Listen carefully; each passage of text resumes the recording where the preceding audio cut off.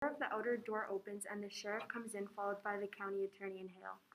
The sheriff and Hale are men in the middle life. The county attorney is a young man, and all are much bundled up and go at once to the stove. They are followed by two women. The sheriff's wife first. She is a slight, weary woman, a thin, nervous face. Miss Hale is a larger and would ordinarily be called more comfortable looking, but she is disturbed now and looks fearfully about as she enters. The women have come in slowly and stand close together near the door. This feels good. Come up to the fire, lady. I'm not cold. Now, Mr. Hale, before we move things about, you explained to Mr. Henderson just what you saw when you came here yesterday morning. By the way, has anything been moved? Are things just as you left them yesterday? It's just the same. When it dropped below zero last night, I thought I'd better send Frank out this morning to make the fire for us. No use getting pneumonia with a big case on. But I told him not to touch anything except the stove, and you know Frank. Somebody should have been left here yesterday. Oh, yesterday, when I had to send Frank to the Morris Center for the man who went crazy. I want you to know I had my hands full yesterday. I knew you could get back from Omaha by today, as long as I went over everything here myself. Well, Mr. Hill, tell us just what happened when you came here yesterday morning. Harry and I had started to town with a load of potatoes. We came along the road from my place, and as I got here I said, I'm going to see if I can't get John Wright to go in with me on a party telephone. I spoke to Wright about it once before he put me off, saying folks talk too much anyway, and all he asked was peace and quiet. I guess you know about how much he talked himself, but I thought maybe if I went to the house and talked about it before his wife. Though I said to Harry that I didn't know as what his wife wanted made much difference to John. Let's talk about that later. Mr. Hills, I do want you to talk about that, but tell now just what happened when you got to the house. I didn't hear or see anything. I knocked at the door and it was still all quiet inside. I knew they must be up. It was past 8 o'clock. So I knocked again, and I thought I heard somebody say, "Come in." I wasn't sure. I'm not sure yet, but I opened the door. This door. And there in that rocker sat Miss Wright. They all look at the rocker. What was she doing? She was rocking back and forth. She had her apron in her hand and was kind of pleating it. And how did she look? Well, she looked queer. How do you mean, queer? Well, as if she didn't know what she was going to do next, and kind of done up. How did she seem to feel about your coming? Why, I don't think she minded, one way or other. She didn't pay much attention. I guess we'll go upstairs first, then out to the barn, and around there. You're convinced there was nothing important here, nothing that will point to any motive. Nothing here but kitchen things. The county attorney, after looking again around the kitchen, opens the door of a cupboard closet. He gets up on a chair and looks on a shelf, pulls his hand away sticky. Here's a nice mess. Oh, her fruit. It did freeze.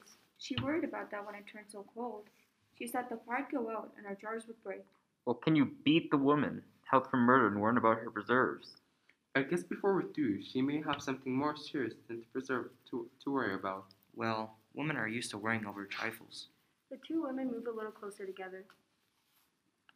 And yet, for all their worries, what would you do without the ladies?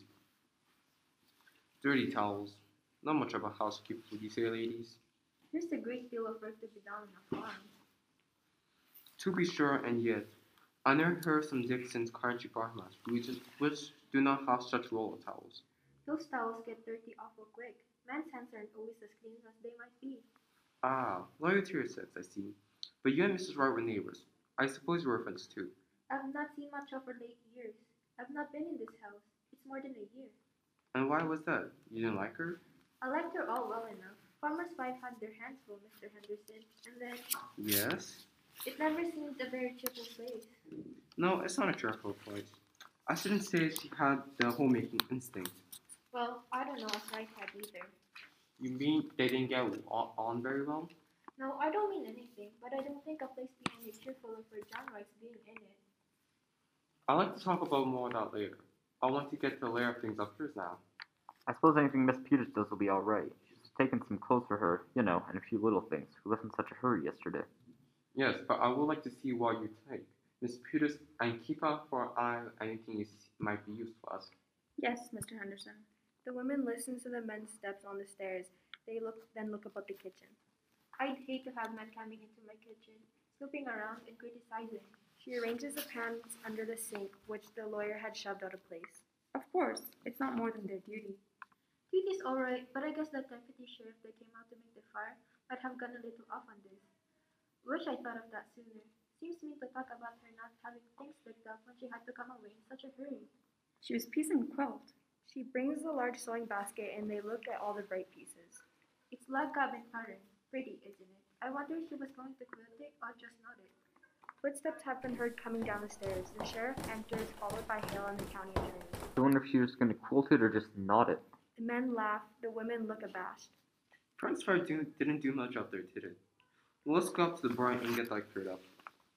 Why, here's a bird cage. Did she have a bird, Mrs. Hale? Why, I don't know whether she did or not. I've not been here for so long. There was a man around last year saying Canary Street, but I don't know if she took one. Maybe she did. She used to sing real pretty herself. Seems funny to think of a bird here, but she must have had one. Or why would she have a cage? I wonder what happened to it. I suppose maybe the cat got it. No, she didn't have a cat. She's got the feeling some people have about cats, being afraid of them. My cat got in a room and she was real upset and asked me to take it out. I expect it's got sewing things in it. What a pretty box. Looks like something somebody would give you.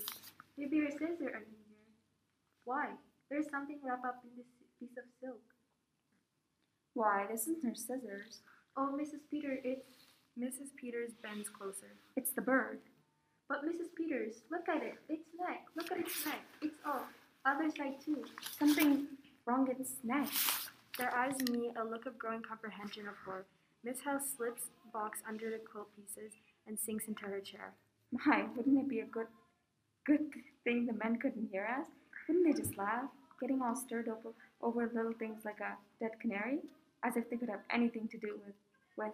Wouldn't they just laugh? The men are heard coming downstairs. Maybe they would, maybe they wouldn't. No, Peters, it's all perfectly clear, except for a reason for doing it.